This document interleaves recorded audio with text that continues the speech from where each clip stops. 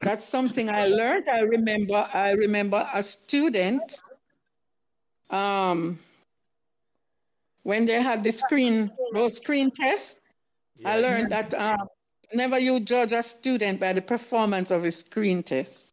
A screen test, Miss Nevins, explain to the people who first time I hear that word, what screen test mean. Well, the school would set a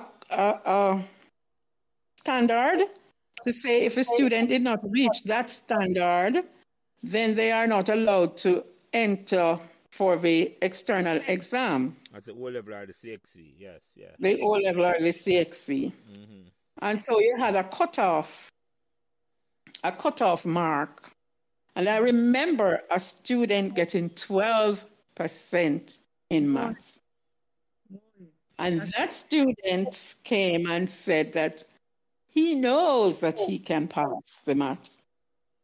And I said 12%, because when you mark the screen test, you tend to go a bit easy with the marking. Mm-hmm, mm-hmm. So if a child gets 12%, saying really never do much. Mm-hmm, mm-hmm.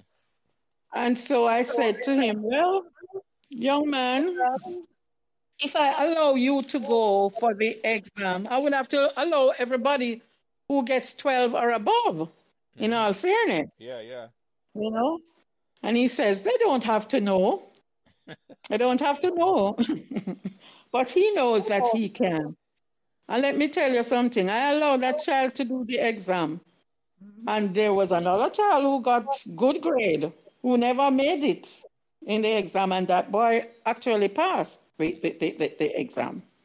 So I learned also that once you make up your mind and you are motivated, you can achieve. You can achieve. So never you write off somebody using no test score. The screen tests are not like that at all, right? No screen tests. You understand? Because it doesn't always work. It doesn't give you the true picture. That I learned. So that stood out in my mind. I know. Remember yeah, go ahead. Finish up, Ms. Nevins. Sorry. I remember the student. I remember everything. And I know, it's something that kind of stay with me throughout my career. So, I'm big him up. A big thing that him doing, because I'm going to tell you why it's a big thing. Two things I'm saying, apart from the fact that him take the exam and pass it and surprise you, the fact that him would have come to you and tell you, say, him know him can pass. When will I get the confidence from and say, yeah, and for come to you? Because very few students would do that. You follow me? I say, I'm not sure. I'd have the audacity to say, I will come to you and say, yeah, man, I'll probably take my screen myself out and say, right, at 12, me get embarrassed. But him decides, say, him want to pass. That's an amazing story, Miss Nevins. For a student. Yes, it is. Yes. His name is Robert Roach. I remember his name very well. I remember him very well.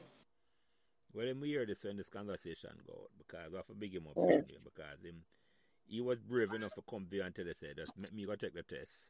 And what ma'am. And what made you decide to say, make him give him a chance to do it? What made you change your mind? Well, the truth is, at the time, Mr. McGregor was the one who had they used to allow some students to take the exam in grade 10. Mm-hmm. Those were the brighter ones would go in grade 10. Mm-hmm. And so Mr. McGregor always say, well, I am the teacher. So the students that I get for my exam, them never really so hot at the time. You understand, in comparison to the others, because he would have the top stream. And so you really have to make them. So you want to also make your name, you have to make the students. So you have to work extra hard with them. And so when they had a cutoff at 50, for me, cutoff was like 35. You understand me? Yeah. So subscribe to Meadowbrook Memories YouTube channel right now and never miss another memorable conversation.